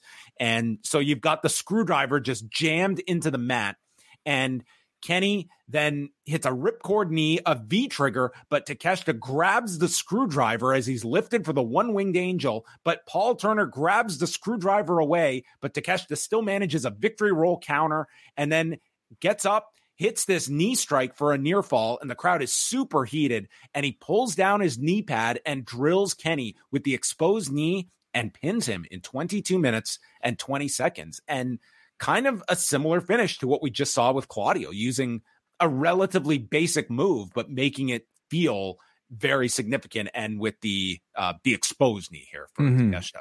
Just on that note, Brian and James in the chat are saying that Claudio has won recent matches with the singular European uppercut, so I'm guessing it's something he's been doing, maybe on a smaller scale, not on a pay-per-view. But I think it's great. You know, it continues to show that like strikes are very justifiable, like moments in a match where you could end, you know, something. So this match was also great. One of the contenders, I thought, for match of the night.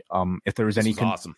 If there was any concern that Kenny would get a bad reaction in Chicago, I mean, this was a crowd that sounded so deflated when this guy lost.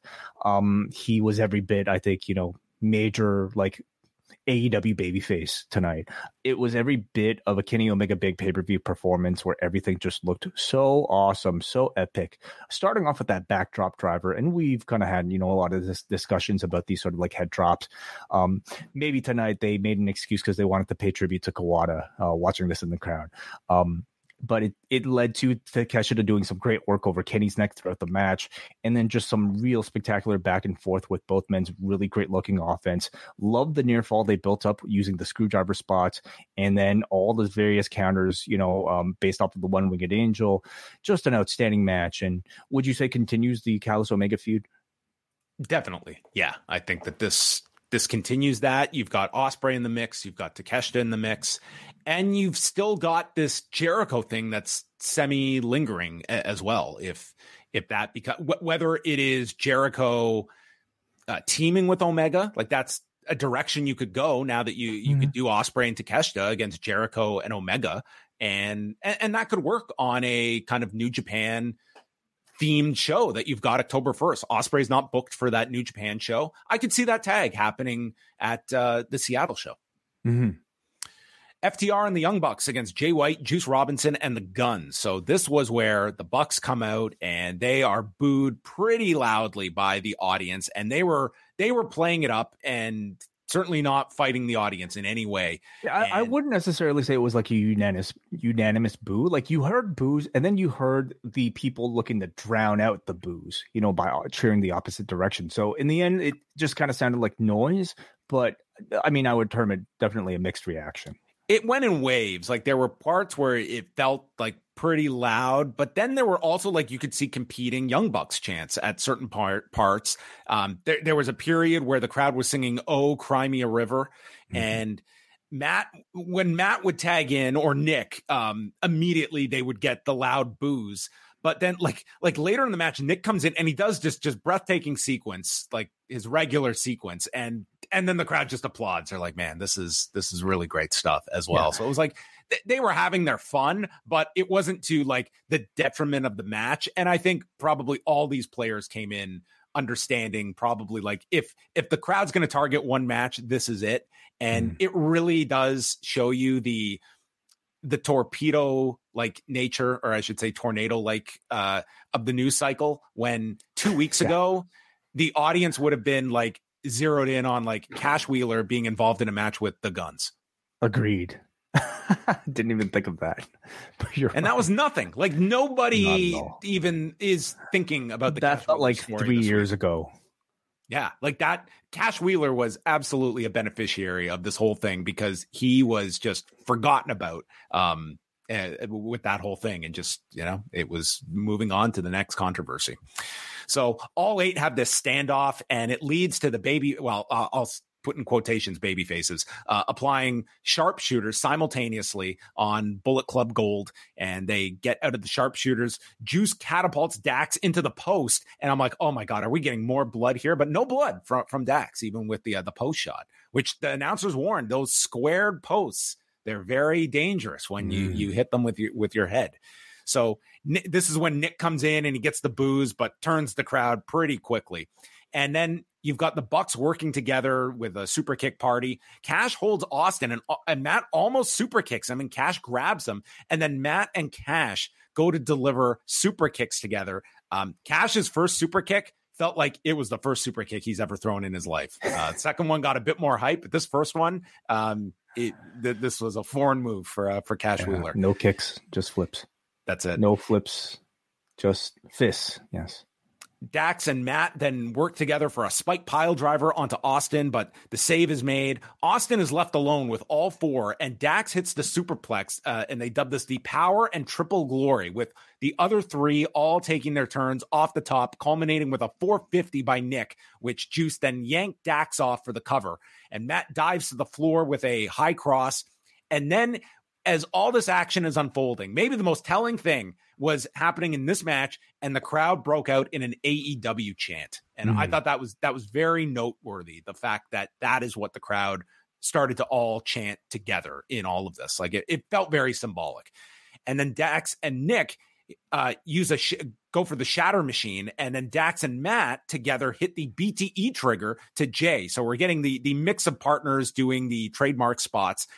There's a famouser to Matt on the floor, and then the shatter machine is stopped. And in the whole interference, and this was very, everyone's timing was great for this ending, because one step off, they would have screwed this up. And it was very hard to describe. But in the interference, Jay catches Cash with the Blade Runner and gets Colton on top, 21 minutes and 40 seconds as Bullet Club Gold win. And you have Jay White pinning Dax the night prior on Collision, and then pretty much Jay being responsible for hitting the Blade Runner to Cash before Colton got the pin. And so Nick is apologizing to Cash, and they're all frustrated as they're leaving. This was a really, really good match. It had a lot of teases with different, just different near falls throughout all of it. I didn't have this as my match of the night, but nonetheless, I think this certainly warranted being considered in like this stretch of really strong matches during the second half of the show. I agree. I thought in particular, this finish was really amazing. I think very good, especially Jay White, throughout his big New Japan matches, he's really kind of made a name for himself with these very intricate, fast paced closing sequences, just full of really great counters. And that seemed to be a style expanded to 8 people here, where this closing stretch felt like intricate technical fast speed chess where, man, the crowd didn't even have time to react to some of the things that were going on. Everybody was just coming in, boom, boom, boom, boom, boom. And then all of a sudden Blade Runner 1, 2, 3. It was awesome. I love like the idea of the Bucks and FTR swapping places to complete each other's finishers. I think this team up felt very appropriate coming off of the end of their rivalry and trilogy. Bullet Club Gold, I should say, continues to just be really awesome. Juice continues to play like this really charismatic loudmouth of the group. It's a perfect role for his type of energy. And I think the Guns continue to really impress with their ability to just handle this pace and sort of like high level of action despite their relatively young careers. But the most notable thing about this match is going to be the crowd reactions, to the Bucks. And I certainly wonder what this would have felt like if they decided to delay FTR and the Bucks to this particular evening, because I think the reaction would have been a whole lot different. I sensed a lot of people in this crowd wanted somebody specific that they could boo to get out their frustrations about the CM Punk story. And, the choice was the Bucks, of course. And what, of course, like made it ultimately feel a little bit uneasy was that you had a match where they were teaming up with CM Punk's closest associates in FTR. So in the end, it kind of made for this really unique and interesting dynamic where you had Punk's closest associates to maybe the people that at least, to the public feel like they're the most at odds with him. And it ended up being a little bit uneasy throughout. But ultimately, I think the great wrestling probably overcame a whole lot. And to kind of like maybe present, maybe even unintentionally planned, this like united front of people that are supposedly on a Punk side versus people that are the Bucks, probably was better for AEW's image overall. Yeah, it was almost like this ceasefire by these two teams working together. And I like the fact that they didn't go for the low-hanging fruit. Like, it would have been very easy for Matt Jackson to do the sleeping sign or even tease a go to sleep. Like the trios match against the Death Triangle. Exactly. And would it get a pop? Yes. Or the negative reaction that they would have been wanting to fan the flames. And would it have been a big spot online? Yeah. But to what end? Like, what is the value of that other than in the moment of, ooh, look how edgy we are? And instead they decided, let's just go out there and have a kick-ass match because we're looking forward and not looking back. I would love to know how they might have like booked this match if it was FTR versus the Bucks straight up. Like, do you think they would have gone there? I think you would have had the same outcome where FTR wins. Sure. It's almost like pacifying. But again, if it was under these circumstances and the match was booked for this week, I would not be incorporating CM Punk spots. Like we are not promoting him anymore. There's no money to be made off of CM Punk. So why are we going to spend time just getting our little wink and a nod on television? Like I don't know. I'm really past that stuff. And there's a real argument of it just being way too much damage that comes out of just these silly thing, but it's stuff the Bucks really did hang their hat on for all those years, was always being like, working in the cute lines and the inside references, but they're too close to the situation in this instance, in my opinion. What do you think of Bullet Club Gold? Like, what do you think is the match coming out of this? FTR versus which iteration of Bullet Club Gold? I think for sure it's like, in a way, you could certainly do defenses against both teams now. Like you have like White and Juice. Colton took the pin. It was Colton getting the pin tonight. So you could easily get one on television with the Guns, and maybe you do like Jay White and Juice Robinson challenging FTR at the Seattle show. Or they can face the Bucks. They could face the Bucks. Like you definitely, and now that you have the Bucks that can do Collision, it opens it up that much more of like the available talent you have for both shows. So for Dynamite, all they have announced is Jericho and Guevara against Aussie Open, and Hangman Page will speak on Wednesday night. And that takes us to the main event between Orange Cassidy and Jon Moxley for the International Championship. And the BCC are walking with Moxley in the back, including Bryan Danielson, who's got his head bandaged up. And I mean, this was the whole reindoctrination of Bryan Danielson with the BCC with this return on Saturday and tonight. Yeah, he never left. It's just He never left, but they were doing all the separate segments and stuff. Like he was not as involved in a lot of the segments at that point. And you've got Danielson sort of in this babyface role at this point as well. Yeah. And you know what? Like maybe that we're perfectly fine to kind of accept that, like who's to say like a group has to be definitively like heel or baby faces. There are like MMA camps that train fighters that audiences love and train fighters that audiences happen to hate. Just because you come from the same training system doesn't necessarily mean that, people, you all have people react the same to you. So I think like that level of sophistication can work, but of course there's perfect potential for an eventual breakup, for that story to be told at any point. It started off with Cassidy going to put his hands in his pockets and Moxley just attacks him. It was a great start to this match. And he suplexes Cassidy on his injured neck and rams him into that square post. And Orange Cassidy breaks an artery here and just bleeds and bleeds and bleeds. This was a main event level blade job. Yes. This was your main event level blade job. And it wasn't Moxley that was the one giving up the plasma. He is biting at the wound and continues in the ring. And then Cassidy, after getting dominated here, comes back with a satellite DDT. Moxley goes back to jabs, and there's a PK, an orange punch by Orange Cassidy, and they bring up the hand injury. It's not going to be the same effect with the injured hand. And Moxley, every opening he gets, he just shuts down Cassidy. He applies a bulldog choke, moves to a rear naked choke, then to an armbar before a label lock. And Cassidy holds up his hand, and you think he's going to tap, and the announcers are gasping, but then he gets to the rope. We go to the floor, and a pile driver to the exposed floor is countered as Cassidy hits the beach break and throws Moxley into the steps, but he breaks the count, getting back in, and absorbs 2 orange punches. And when Cassidy goes for the third, right into a cutter, perfectly timed, but he stops a Death Rider, lands the next orange punch, and then spears Moxley for a 2 count.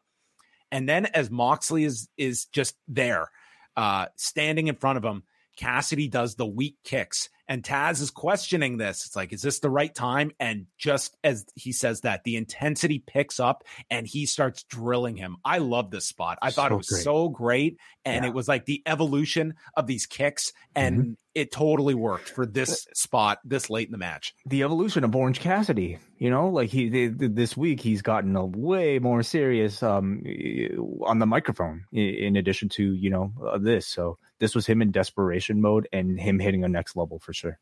Moxley eats these kicks and then boom, nails him with this huge lariat. Cassidy pops right up, then hits him with a second one, hits the Death Rider. Cassidy kicks out. And as Cassidy is staring down Moxley, he gives him the 2 middle fingers and takes the big high angle Death Rider. And Moxley pins him in 19 minutes and 43 seconds. Moxley leaves with the BCC as Cassidy is left in a pool of his blood in the ring. And he is the lone figure out in the ring as the show goes off the air. He gets up, the crowd is chanting, "Thank you, Orange," and he puts his arm in the air, and he lost the match. But this to me was as definitive, like the solidifying of Orange Cassidy at another level. They put this title reign over as this legendary run that Orange Cassidy had. And I really believe like there was as equal a chance of them ending the reign here as there was of Cassidy being one of the few people that gets a singles win over Moxley. Like it's a very small number of people that have got that in AEW, but they went with this direction. But at the end of this, you just feel like Orange Cassidy has ascended to another level. And that was something I enjoyed a lot about this pay-per-view, was the fact that this was a clear elevation of Orange Cassidy. It was a clear elevation of Ricky Starks. And you come out of it and you've just got even more players. And both those, John, came as a result of losses. So at the same time, you're kind of elevating your veterans to be able to maybe, hold the flag for the promotion, while at the same time with these spectacular matches, Takeshita included, they all come out looking incredible. So what a match. And of course, when you talk about a match like this, you have to talk about the totality of this title run and how you took what was a title that I think a lot of people were complaining about just, at a time when there were too many titles already in AEW. And somehow you turned this run into something that felt, I would say, not exactly the same, but like had sort of like flashes of like an Undertaker level streak, you know, where this guy goes on this incredibly epic run that you just really didn't want to see end. And at this point, I would probably classify this as AEW's best title run in its short history.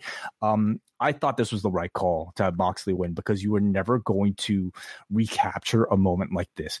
A pay-per-view main event that came simply out of circumstance. And of course, you know, having John Moxley on the other side, I mean, he's really at this point the company's top star. And you got to match this intense. And I thought Mox just did an incredible job of basically playing like a grizzly bear, you know, mauling like a half dead deer that just refuses to die. And there's no better person to, you know, put Cassidy against in this monster role than somebody like a Mox. The fact that Moxley holds the championship now, you can continue to justify putting the international championship in a main event role. You know, you're lifting it. Like, you don't need the real world title anymore because you have the international title that feels like a true main event level worthy championship, especially with Moxley holding it. But this was about the evolution of Orange Cassidy. He's no longer, I mean, for a long, long time, he's been somebody way more than just a punchline, you know, independent like gimmick. Like, he's an incredibly complete wrestler, the type of character that you can use to just convey this incredible level of sympathy and depth of emotion in a never give up attitude without saying a whole lot. You know, it's incredible, and it's a testament to, I think, the level of performer and the level of creative that he is. So he's more than ready, I would say, for a world title run whenever they decide to execute. So this was a fantastic show that AEW put on, and it felt as though they came out of this weekend, and it does feel like it's a new era of AEW, and ones that I feel like it's going to be divided. Like, there are audiences that are upset about this decision, but there seems to be a lot of they're ready to move on and hopefully put a lot of these counterproductive issues in the past. Not to say things are just going to be rosy going forward. They won't be. And there will still be disputes. There will still be problems, and there's in all likelihood there will be more CM Punk drama attached to this company. But at least coming out of this weekend, it felt as though they were moving forward. And well, they had to. They had no other choice. They had their show to produce, right? They did, but I mean, you come out of this, and this did not feel as though this is this company that has lost, that it's been like, what will the company do now since they've lost this giant star? I'll say nobody on this roster felt like they were coasting. Like, it felt like everybody had a bit of a chip on their shoulder to make sure that this show overcame whatever negative headlines were associated with the brand, and everybody on this show, top to bottom, put in incredible effort. All right. We're going to open it up. If you'd like to call in, we will be going to a couple of phone calls and then getting to your feedback as we round out our all-out review. Yeah, we got some super chats here, and two from McRuber, who sends $5 and then another $5. Thank you so much for that support. He says, I did not realize I had to write the message first. Haha. Just left the show. Punk and Elite crowd very mixed throughout. No Tony, Miro, and Hobbs match of the night. There you go. Well, I could imagine people in the arena would come away with that thought, because it seemed like it was a party during that match. I would not classify it as match of the night, but I could certainly see from a crowd spectacle standpoint, it was like that audience made that match for me. Completely. Like, it felt like a WrestleMania, post-WrestleMania level type of like reaction. Yeah, it's a good reaction, or a good comparison. We go to Psycho45, who sends a super chat to say, what a great show. Cheers for all the coverage. So thank you for that. Thank you, Psycho. Let's go to a phone call here from Brian. Hey, Brian. Good evening, guys. Yeah, this was a home run show to me. I placed my order for it on the strength of Bryan Danielson being announced for it on Saturday. Definitely got my money's worth from him. Not only did his match kick ass, I thought this whole show kicked ass to varying levels. But even coming off of All In, there's, shocker, no shortage of great wrestling these days, especially from this company. And, Danielson Starks was my match of the night, and I had the main event right behind it. I echo all of your sentiments about the star-making matches held by a collection of guys. Orange Cassidy, by this point, is indisputable in my eyes. I've seen this guy, this wrestler, for years and years and years as Orange Cassidy, and as a specifically masked Ant before that. But I've gone from defending him to just like not even listening to people bad mouthing him. Good Lord. And also really like Luchasaurus and Darby Allin. Omega and Takeshita was really good. 8-man tag. The atmosphere was just so loud and wild. I did not expect an MJF Samoa Joe feud to start out of the show, but yes, please, to all this for the promos alone.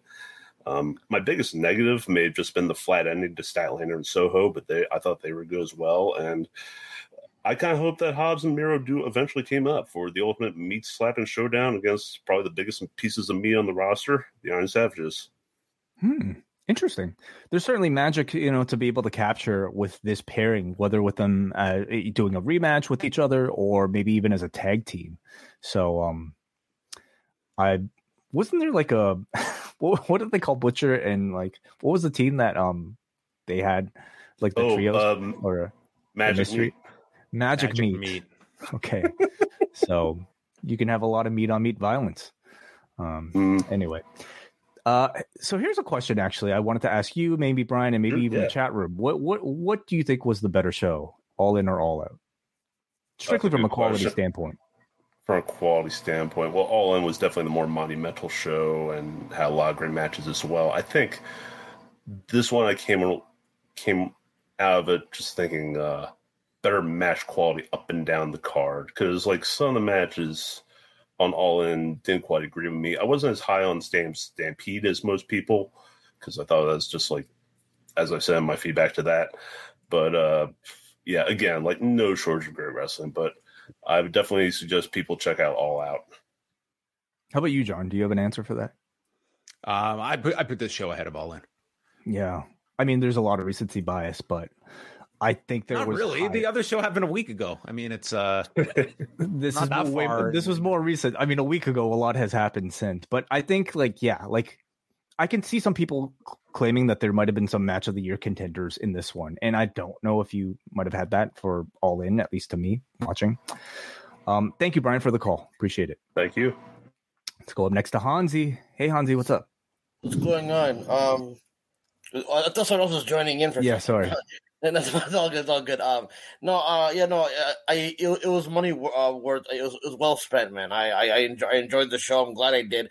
I just when they said they're gonna put Orange Cassidy and Moxley there, I'm like, it's probably the best bet, because like I honestly would have wished if because I thought it was a big mistake to not have Moxley versus Orange Cassidy initially on Wembley, because it's the international title. So, defending your international title on international ground for the biggest stage, I thought that would have been kind of dope. But I mean, it probably was more meaningful to be in the main event, and it wouldn't have been the main event last week. Yeah, exactly. You know what I mean? So yeah, because the thing is, you asked what's better.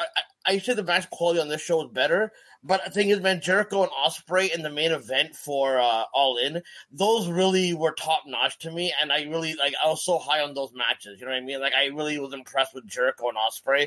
So I mean, it's kind of tough, but I did like the matches a lot better on this show for the most part, and all that kind of stuff, especially the main event and the strap match. Yeah, I think I mean, you would have had a doable match with Punk, I think, but I don't know, since I've seen them wrestle, and maybe they would have changed it up a bit in this match. But I mean, when Bryan Danielson steps in, man, that guy is like, he's just way too good, and I'm a Steamboat Mark as well, so I thought that match was awesome, and I liked Hobbs and Miro. I liked a lot more.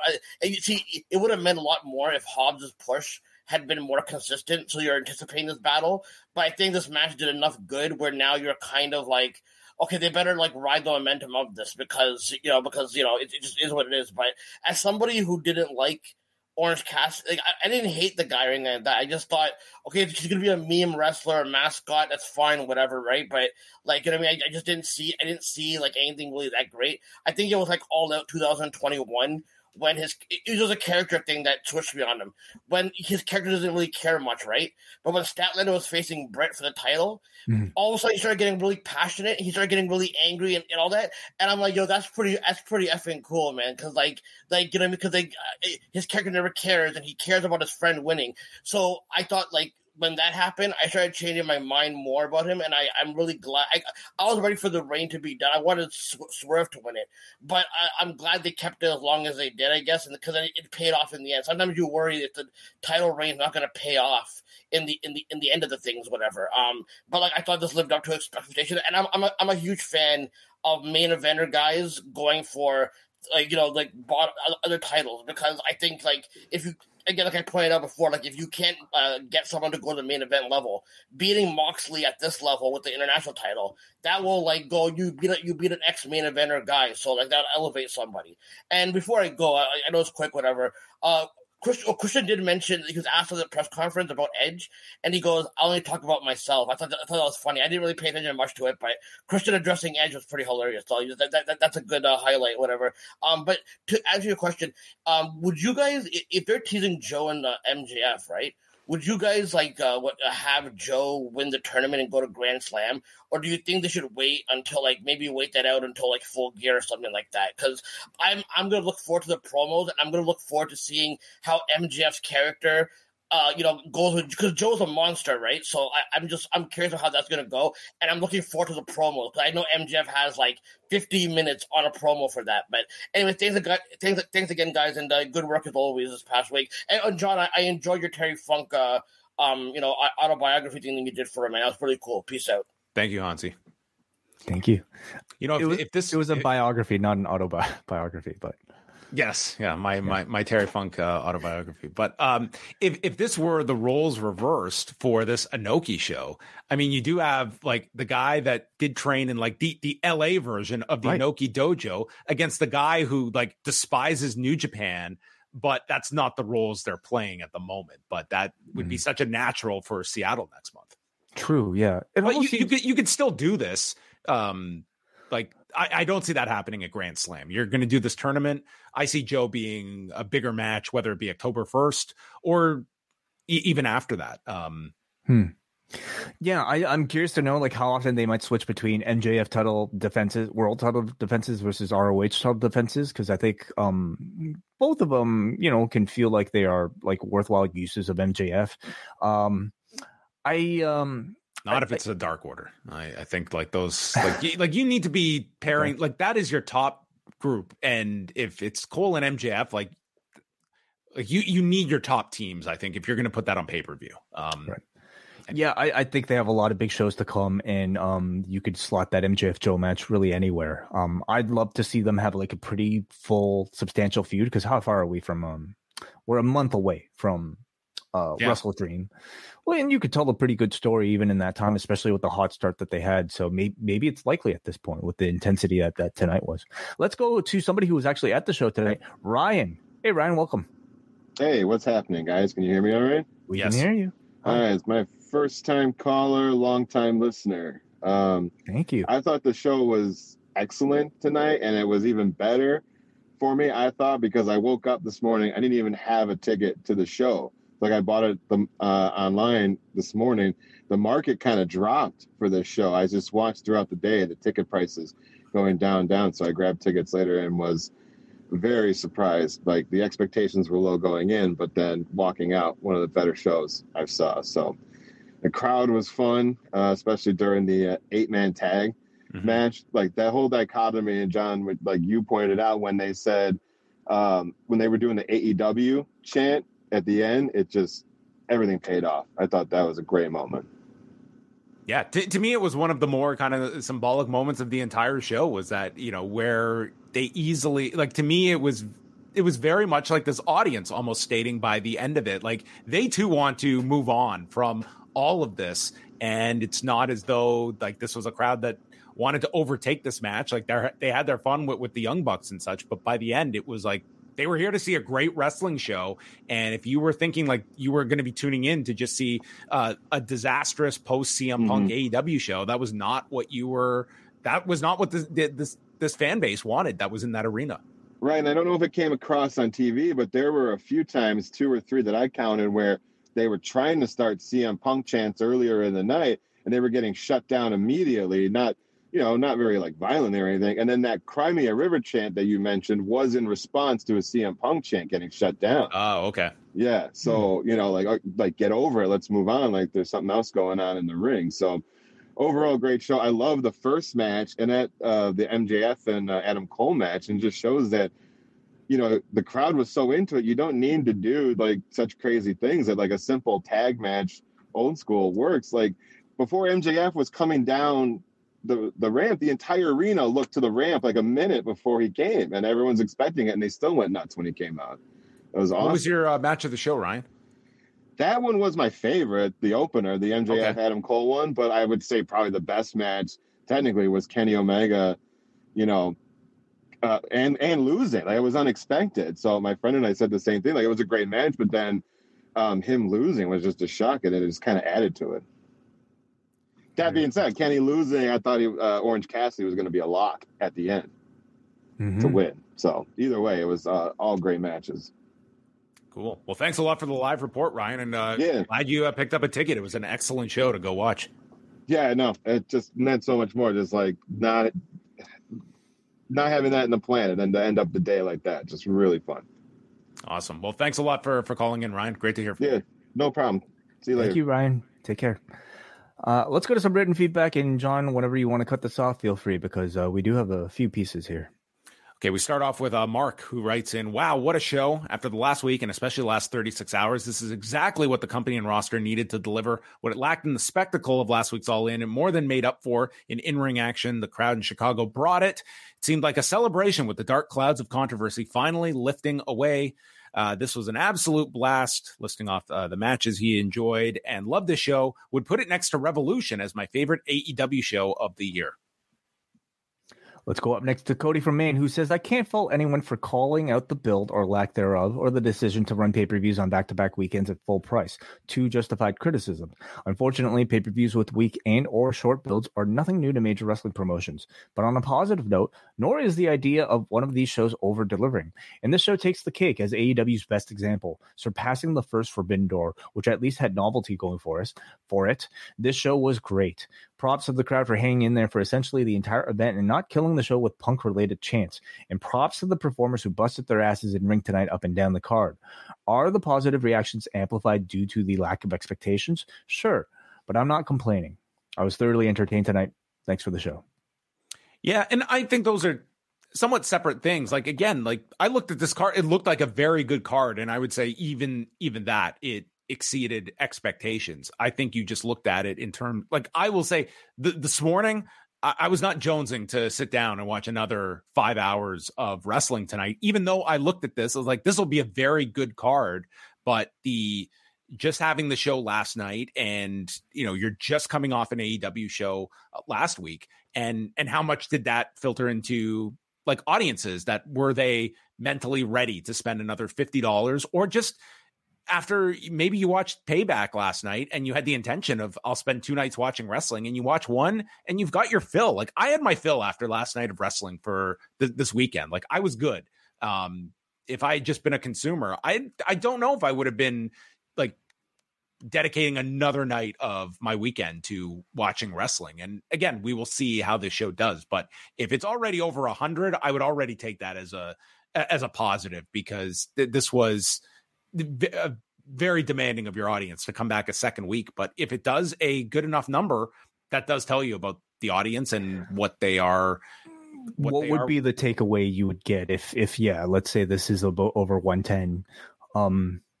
Does it give you more confidence with them moving into a monthly pay-per-view schedule? Like, what would be your main takeaway from it? I think for sure they continue this next year. I think that's, the back-to-back weeks. The back-to-back weeks, I think they continue that because they want to do, well, we know when Wembley is next year, and the fact they want this Labor Day tradition that they're very high on doing, I think it gives them confidence that they can do it again next year. And I think certainly they're at that point now. They've said as much about expanding their pay-per-view calendar. And I think this would certainly give you confidence that pay-per-view in 4 weeks is probably a very safe bet to do. Like, this is our base that is coming back, and they'll spend $100 over 8 nights, and it's not a problem. If we can get 110 to 115,000 buys, and it seems like much more for last weekend's card, I think that tells you like that audience you can depend on. But over time that will somewhat erode that if we're moving to anywhere from 8 to 12 pay-per-views a year. Let's go up next to, is this me, John? Yes. No. You just went with Cody. Jesse writes, an excellent show, though I think it's a mistake to run pay-per-views on back-to-back weekends. I expect the buys to reflect this. I often find the audio on AEW broadcasts to be mixed poorly. But from what I could hear, the crowd was largely supportive of Hangman and even Omega, but mostly booed the Bucks. Did it sound the same for you guys? Yes, we went over that. That was fairly similar. Certainly, they were not all that negative towards Hangman and Omega. Do you see Danielson staying in the BCC? He seems to be a babyface now, and maybe Moxley is too, but Castagnoli isn't. And where you think this dynamic can just be fine, the way that these are, competing personalities, but they're all kind of unified through this one group. I think that's fine, especially like with, I think, I don't know, like the maybe sort of like the semi-realistic, like I thought the BCC in its entirety would have like turned babyface after the Elite feud. And they've really kind of continued to play this like pretty separate role to pretty decent effect. To me, like Danielson coming out with the BCC did not really like feel awkward at all. Like it just felt like, okay, these are people from the same house. I like this guy, but I don't like this guy. And I think that still works, especially if like, maybe you have desires to keep Danielson on Collision while you have the rest of the BCC stay on Dynamite. I think it perfectly is fine. But again, they could tell that story when they want to of that breakup. Do you have any thoughts? Like, because Jesse asked here why maybe the Bucks might have received a more negative reaction than Kenny or Hangman, because they're the ones mostly like, I think people see this much clearer as like over time this became more of a Punk Young Bucks central issue, and really I think if depending on how you want did you see this clip on Collision last night, like after they went off and no, Matt's in the ring and he's kind of just putting his arms up doing this victory lap, and certainly people read into that as though that was like some subtle knock. The stories out there about like the at this point it's almost like it's a he said she said of like whether or not there was a meeting, and but it does seem pretty like I guess agreed upon that the Bucks did not want the meeting. I wonder if that might have kind of played into that. I just think over time, like they're the ones that seem to be the most tied to the Punk issues, rightly or wrongly. I think that's how the audience views it. So I think that is seen as sort of like, and they are the ones that I think like the audience just it gravitates more towards in terms of that kind of a reaction, that they would probably seek that kind of thing. We go to Jordan from the Bronx, who says, this is the type of show that AEW needed to move from all the controversy. Everyone seemed motivated to perform at their highest level, and we were treated to a show of the year contender. All In felt like a season finale, while All Out felt like a season premiere.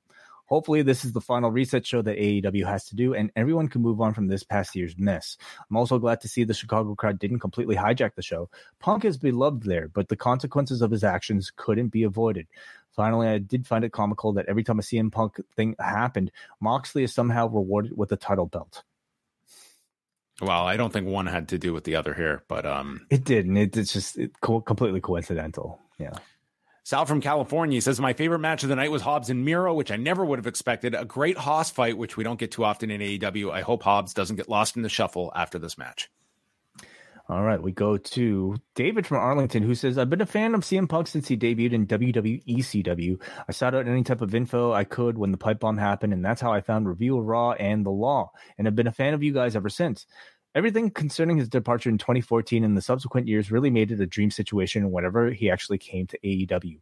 Every program he had since his return was great. All that being said, he really has just been dragging down the Brent since All Out of last year and his return this year. It was like I couldn't even enjoy AEW since his return because every week there was something else coming out. He deserves all the credit in the world for bringing eyes to the promotion with both of his returns, but on the same token, he deserves all the brunt of the negativity brought to the brand as well. His match with Joe last week was great, especially considering the circumstances, but still, this is a tie that I'm glad AEW has cut because the focus should always be on the show itself. All In is the greatest example of this. The company's biggest show ever, and Punk was the main topic before the show even started. CM Punk is a great pro wrestler, but still, I say good riddance. AEW is bigger than any one wrestler, and the show tonight proves this. It was great. So, not so much, more so thoughts about CM Punk rather than the show, but eloquently stated his opinion from David. Yeah, and it reflects a lot of what I've seen. Where honestly, I feel, granted, you can find, the people that will take sides, but I see a lot of people that give him a very fair assessment. Like, there's no one that is denying the value that he brought, which would just diminish your argument if you were to negate, but also holding him responsible for what I think he should be held accountable for. I think a lot of people have given this guy a very fair accounting of the situation from their vantage point. Oh, certainly. Yeah.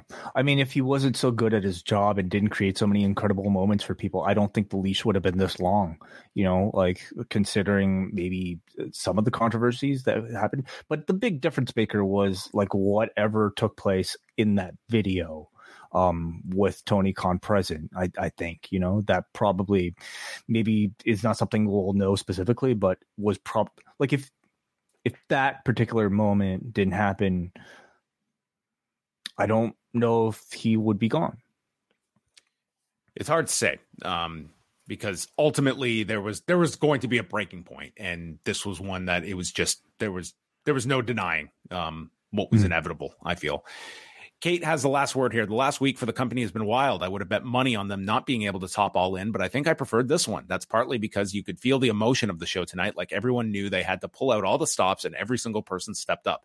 I've been hard on Phil sometimes, but I do legitimately think that his initial run had a lot of great moments. That said, there's nothing he could have added to the show that would have made it any better than it was. I guess we won't know for sure, but I'd genuinely be curious to see if this show doesn't do significantly better than usual in day after purchases. There's going to be strong word of mouth from this show as one of the best shows of the year, and one that at worst you could put side by side with All In. And quite frankly, just the string of matches from Danielson Starks onward, to me, it just had more high quality matches than I would say last week. I would say the big ones for me were FTR Bucks, Jericho and Ospreay.